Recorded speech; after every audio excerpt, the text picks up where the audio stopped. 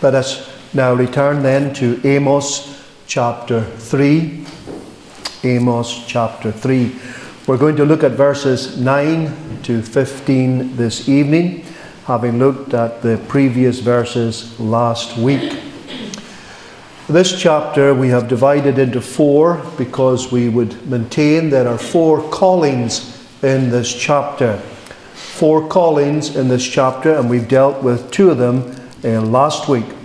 First one we noticed was that God called Israel, verses 1 and 2, and there the prophet was reminding the people of Israel of their privilege, that they were the people of God and he had chosen them.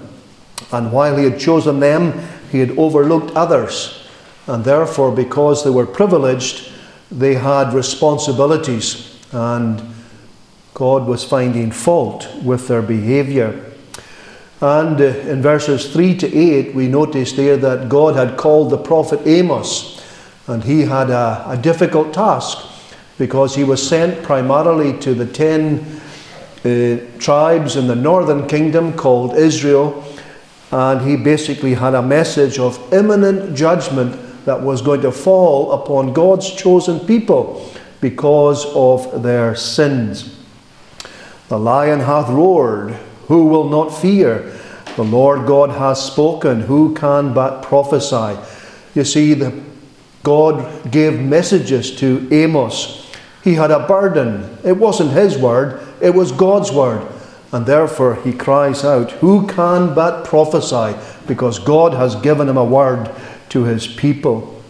Well, this evening we're going to look at the remaining verses, 9 to 15. And the title I want to give to our meditation tonight is The Lord Fighting His People.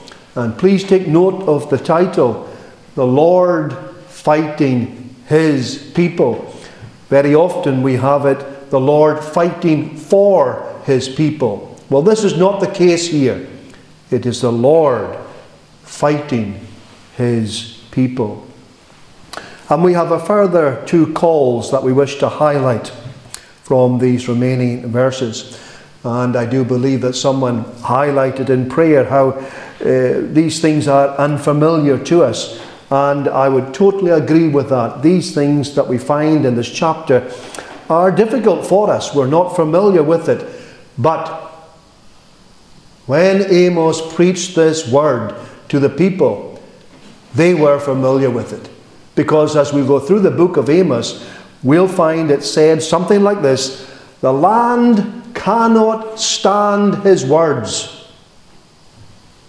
That was the verdict upon his preaching, upon his prophesying. The land cannot bear the words of Amos. And what was the problem? Well, the problem is they understood exactly what Amos was saying. They understood it. Amos was speaking to them, and they didn't like it. And usually, friends, that's the problem we have today. We try to evangelize. We try to preach here. We try to preach elsewhere. Some people say, well, I don't understand. The reality is, friends, more than likely, they do understand. But what is the problem? They don't like what they hear. And this is the case here. They understood, but they didn't like what Amos was saying. Well, we have 2 callings then to look at to finish this chapter. First of all, verses 9 to 10, God calls witnesses. God calls witnesses. He's about to unleash judgment upon his people, and he calls for Gentiles to look at what he's doing. Publish, verse 9, publish in the palaces at Ashdod, and in the palaces in the land of Egypt, and say, assemble yourselves upon the mountains of Samaria, and behold the great tumults in the midst thereof, and the oppressed in the midst thereof. For they know not to do right, saith the Lord, who store up violence and robbery in their places, in their palaces. What's the prophet talking about here? Well, he's envisaging a situation where God is calling the Philistines Ashdod. When you see Ashdod, read Philistines. Who were the Philistines? The Philistines were ancestral enemies of Israel. The enemies of Israel. God is calling them to look at this. And also, in the land of Egypt, He's calling the Egyptians to look at this as well. Who were the Egyptians? The Egyptians were the people that subjected to God's people to be in slavery for years and years and years. And God, through a mighty act of redemption, brought His people out of Egypt, delivered them, brought them into the promised land, and in the process destroyed the rulers of Egypt. Now He's calling Egypt, and now He's calling the Philistines, both long-time enemies of His people, and He's asking them to look and to see what is going on in Samaria. That's where the people of Israel were. And behold, the great tumults in the midst thereof. There is uprising. There is disorder. There's no peace. There's no harmony in the people of God. See this for yourselves, Gentiles. See what has happened to my people. See the way that I have delivered them and brought them out of bondage and delivered them from their enemies, and look at the way they're behaving. And the oppressed in the midst thereof. This was one of the sins of the people that Amos addressed. It was people who were rulers, the judges, the magistrates, those who were the movers and shakers of the day. They were oppressing the people, the ordinary people. If there was a court case, for instance, the people who had no money, who had no clout, who had no influence, they wouldn't get justice in the courts. No, no, no, no. It was the rich, it was the famous, it was those who were living in luxury. They would have the sway of things. Oppressed in the midst thereof. And he goes on, for they know not to do right. Can you believe it? The people of God, the ones who had the law of Moses, who had the sacrifices, who had the prophets, who had all the privilege and all the blessings that God could lavish upon them, they don't know how to do right. They don't care about the 10 Commandments. They don't care about the ceremonial law. They don't care about anything. They're living in luxury. They've got big houses here, big houses there. They've got plenty of money. They've got plenty of power. It doesn't matter what they do to the poor. We don't care. I'm all right, Jack. That's the mentality. For they know not to do right, saith the Lord God, who store up violence and robbery in their palaces. That's not so much what they were doing. Oh, they may well have been violent on occasions, but that's not what the prophet's talking about there is. What he's talking about there is, in their palaces and in their homes, where they think they're going to have peace and safety, what are they doing by their behavior? They are simply storing up violence and robbery that will come upon them one day. And who's going to bring it upon them? Well, we're going to find out later on. And that's the way they were. That's God calling the Gentiles. Look at this. See this. Can you believe it? This is how the people of God were behaving. Well, there are lessons for the professing Christian church. And there are lessons for Partick, for us this evening. You know, the world sees us. The world there saw the people of God and how they behaved and how they disregarded the law of God. They were witnesses. God will do nothing but that which is right and that which is just. God is not unjust. He even calls the enemies of his people to see how they behave. And the world, friends, looks upon the Christian. The world looks upon us how we behave, how we conduct ourselves, how we speak, how we interact in the community. The world knows how a Christian should behave. The world might not like it, but the world knows it. And the world can see hypocrisy.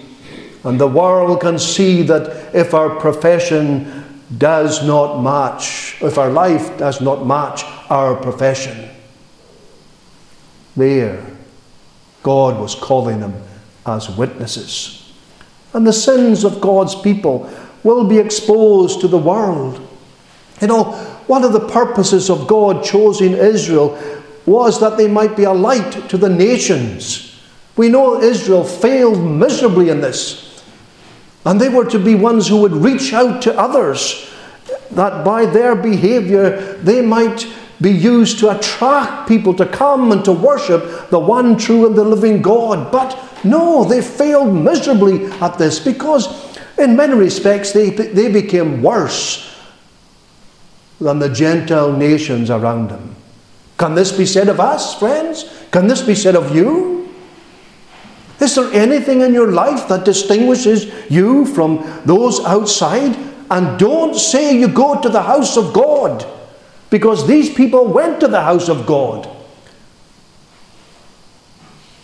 And we shall look at that in due course.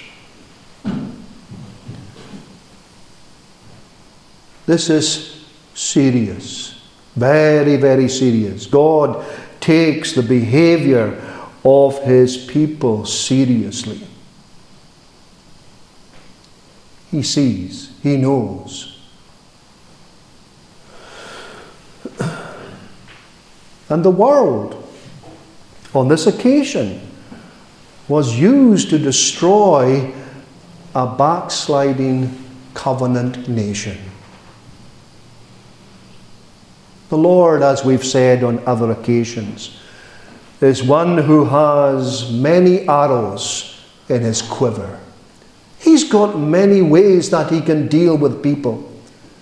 He can use the elements, the sun, the moon, the stars. He can use the weather.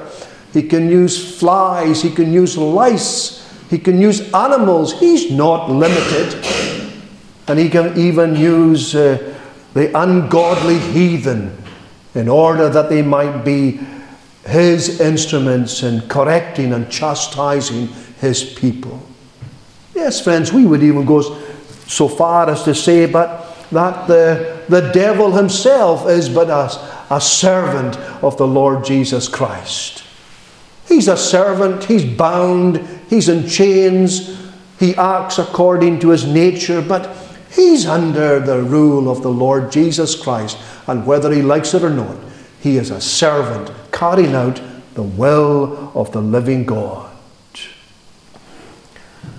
And what we're meant to learn here from these two verses, friends, is that the church has been created by God.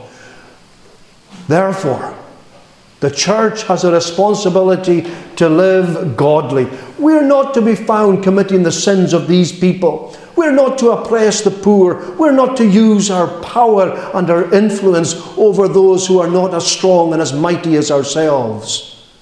We're to be humble. We're to be gentle. We're to be loving. We are to be like the Lord Jesus Christ. We're to follow in his footsteps. What is that text? A bruised reed he shall not break, and a smoking flax he shall not quench. That's talking about the Saviour, about the gentleness of the Saviour, how he deals with individuals, how he might deal with the backslider, or how he might deal with the weak believer. Well, we have to be exactly the same. We are to love one another. Husbands are to love their wives as Christ loved the church. What an exhortation to husbands. Who can fulfill it? It's only by the grace of God that we can. And wives are to be submissive to their own husbands. Now we know how unpopular that is today, but, well, we're not here to please the world, are we? No, these people were living just like the world. There was no difference. Friends, there must be difference among the people of God. You have been called to holiness. This is what it's talking about. It's reminding us. And the world is watching the church. And friends, will the world come into the church if the church is just like the world? Are we not new creatures in Jesus Christ? Does it not say that to us in 2 Corinthians? If any man be in Christ, he's a new creature. Well, friends, are we new? Is there anything new in your life since you've embraced the Lord Jesus? Or is it just same old thing? Have we just simply added religion to our lives? This is what it was like for them. But Christianity is life-changing. And we would notice, friends, more importantly, there is a particular vileness to the sins of those who say they belong to Christ, but deny it by their actions. These people, the Gentiles who were called upon to witness the lives and the sins of the people of God, they themselves were worse sinners than the people of Israel. There's no doubt about it. They were not perfect, these Gentile nations, and far from it.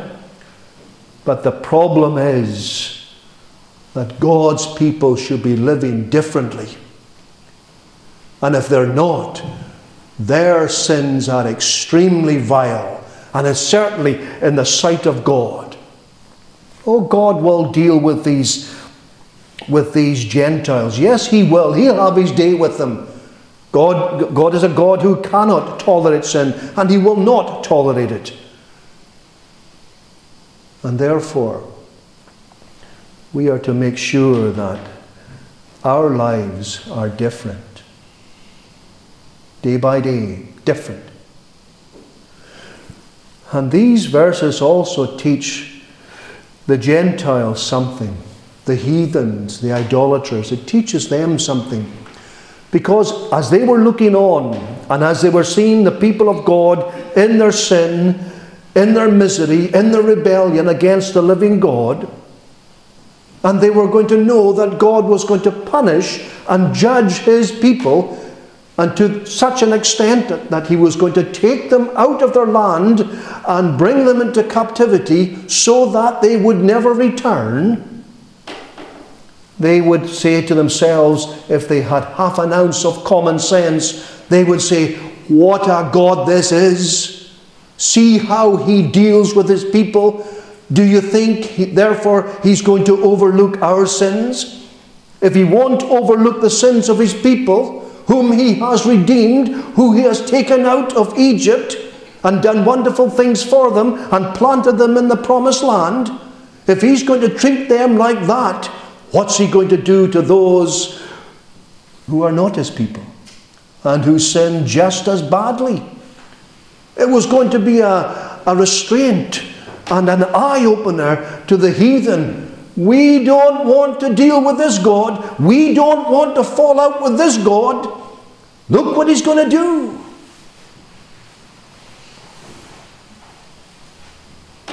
And this is a warning then. It's a warning to the people of God. And it's a warning to the heathen. It's a warning to the people of God that they might repent. And maybe we need to repent. Maybe you need to repent. You need to examine yourself.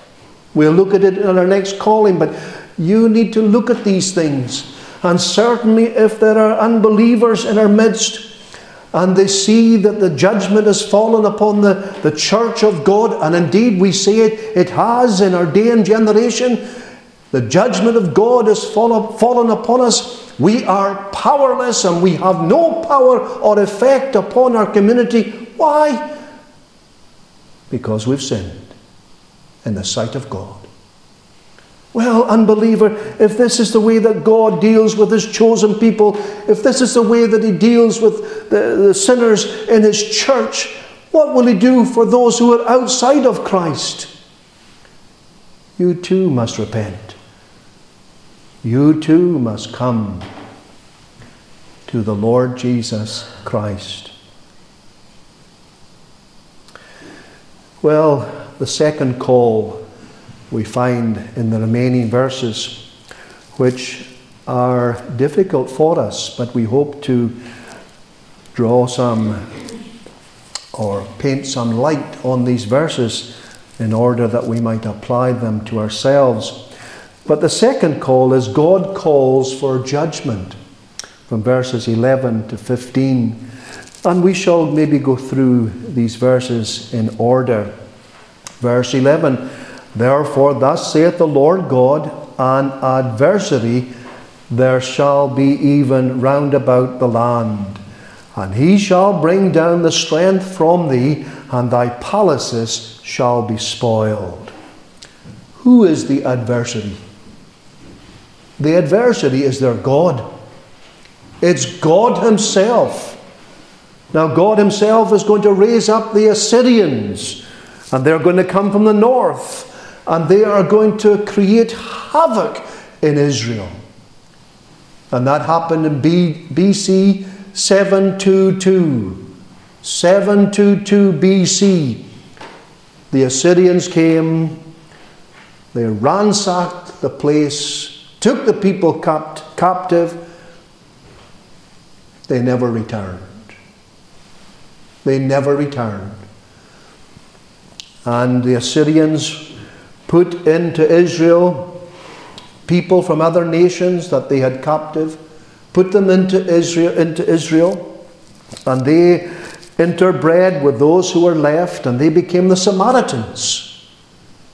And if you know anything about Israel and Samaria, there was a long animosity between the Jews and the Samaritans.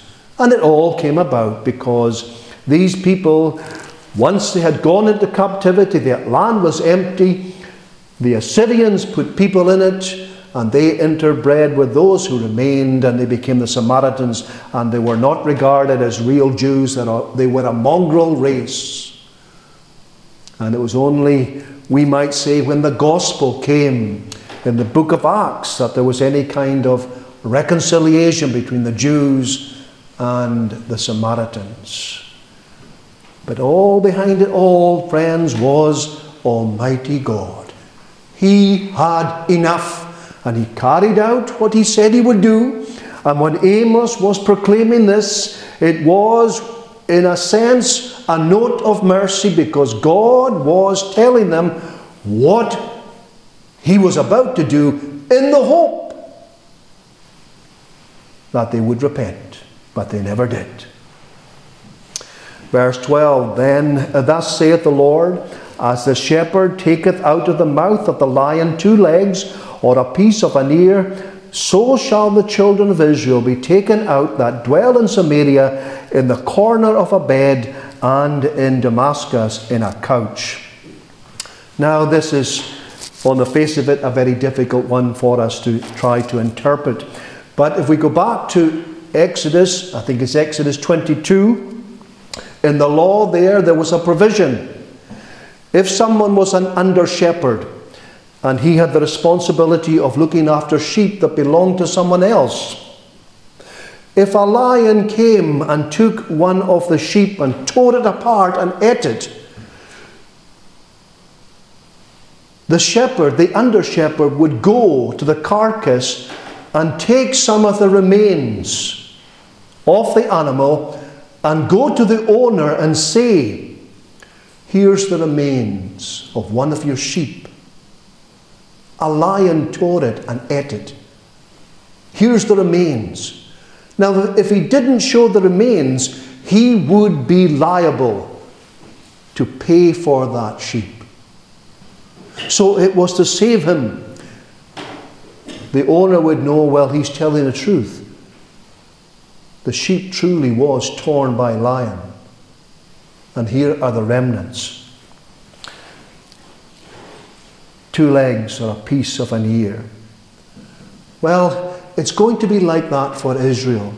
It's going to be like that for Israel when the Assyrians come. What's going to be left when the Assyrians go through the land and they ravage it?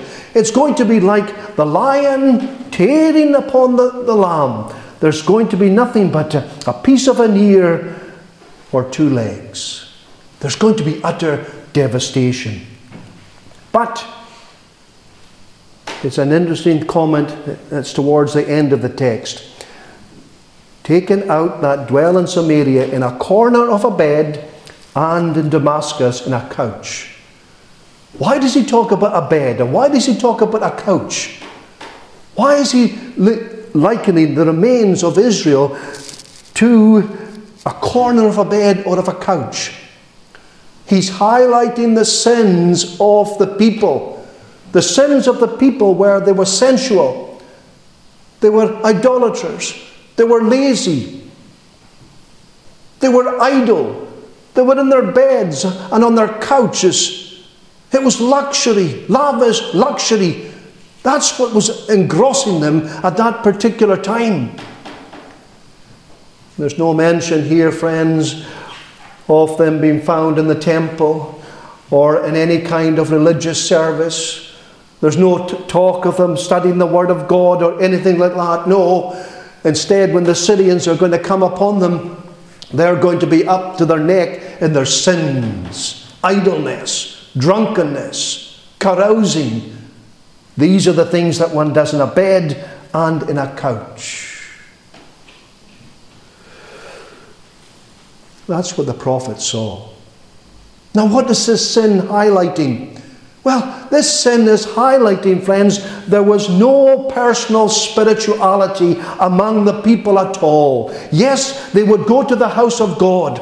They would go, as we'll look at it later on, they would have some kind of religion. They would do their duty, fulfill their duty, but their hearts were not in it.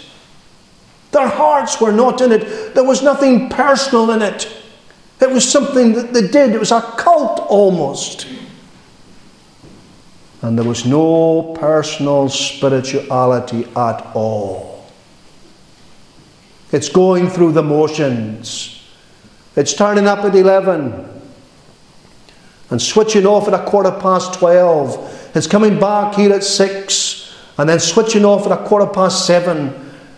Maybe it's coming to the prayer meeting in the Wednesday, and then when it's finished, it's switching off. It's like taking off your Sunday clothes. You hang it up, and you hang your Christianity up in the coat hanger, and it's all over. When you're in your home, or we're in the shop, or office, or whatever, you don't take your Christianity with you. There was no personal spirituality. This is what was happening there.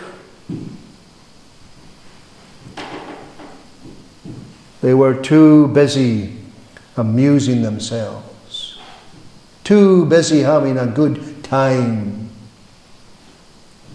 on their bed or on their couch. That's how he describes them. Verse 13, hear ye and testify in the house of Jacob, saith the Lord God, the God of hosts. Well, this is quite simple, friends. We won't take long with this verse. This is just simply universal application. The house of Jacob. He's reminding them again. They have come from Jacob, one of the patriarchs, one with whom God made the covenant of grace to bring them into the promised land. He's reminding them again of their wonderful privileges and responsibilities. The house of Jacob. It was universal. This problem ran throughout the whole, from the young to the old. Verse 14, that in that day that I shall visit the transgressions of Israel upon him, I will also visit the altars of Bethel. Let's just stop there for a moment. Bethel, what does it mean? The house of God. Keep that in your head for a moment. The house of God. You see there altars. Well, Jeroboam was the first one who introduced false worship after the time that Israel split. When Israel split and became Judah and Israel, Jeroboam the first, in order to stop people from going to Jerusalem to worship, he set up an altar in Bethel. The people there could go and offer their sacrifices. Oh, it was still to Jehovah, they thought, but there was golden calves there set up in Bethel. Well, what do we find here? and visit the altars, plural. There's more than one altar. And this is what happens. When false religion begins, it spreads. It's like a cancer. And that's what happened.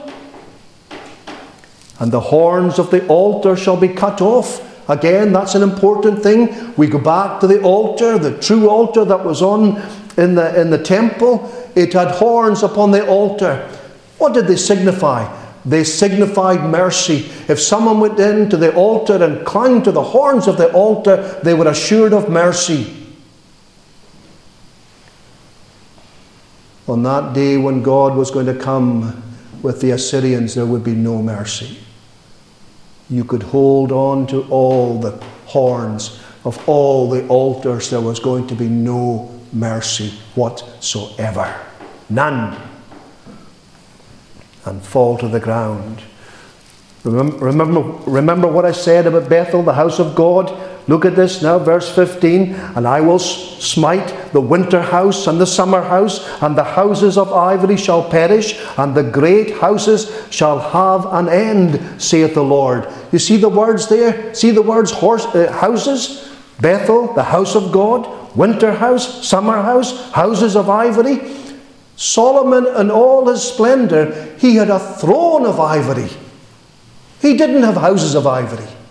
These people were loaded down with their wealth and their prosperity, and they thought that everything was great. They said to themselves, look at us. Look at what we have. We must be blessed, surely. We must be blessed.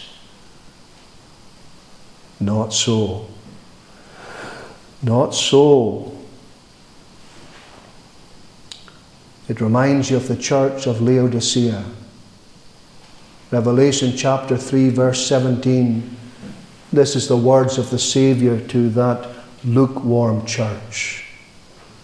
Because thou sayest, I am rich and increase with goods and have need of nothing, and knowest not that thou art wretched and miserable and poor and blind and naked. That describes the people of God with all their houses, summer houses, winter houses, houses of ivory, houses all over the place. They're all going to be destroyed. Thou art wretched and miserable and poor and blind and naked. And they didn't realize it. They thought that material blessing, therefore God is truly blessing them. Judgment was just imminent. They were like the sinner who's on the edge of falling into hell. Exactly the same here. But friends, you notice all these houses, they all fall. The altars at Bethel, God's house there. Ichabod, the glory had departed. That house would fall. The winter house, the summer house, all of them shall fall that day when the Assyrians will come. There's a lesson here for us. There's a lesson for our nation here. As someone has said, where religion is powerless, everything is powerless. When the house of God falls, no house can stand. This was the problem. The house of God, Bethel, set up initially a long time ago, it was good. But the glory had departed.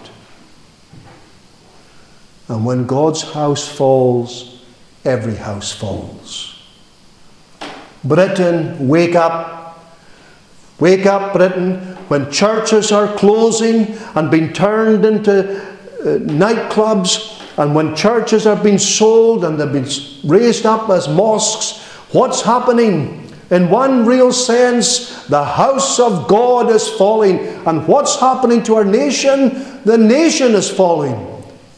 We're under collapse. The foundations are breaking up before us. That's what's happening. God is moving among us. And when Christianity, friends, of course it can never totally fail, but outwardly it's failing. in our own midst, in our own city, in our own land, it is failing. It is obvious then, when Christianity as we know it has lost its power and vigor and life, then everything else in society will follow. You cannot escape it. That's what happened here. And unless we repent, it will happen. This is the message for the people of God today. Here, all their luxury homes, summer homes, winter homes, everything gone. Why? Because the house of God has been neglected. And they were trusting in their wealth, in their homes. We're the people of God. God will not do it. Well, God will do it. There's no escape. Well, what about ourselves, friends? The last thing we want is for God to turn to be our enemy. This is what happened here. Why is the whole church today powerless? Why is it?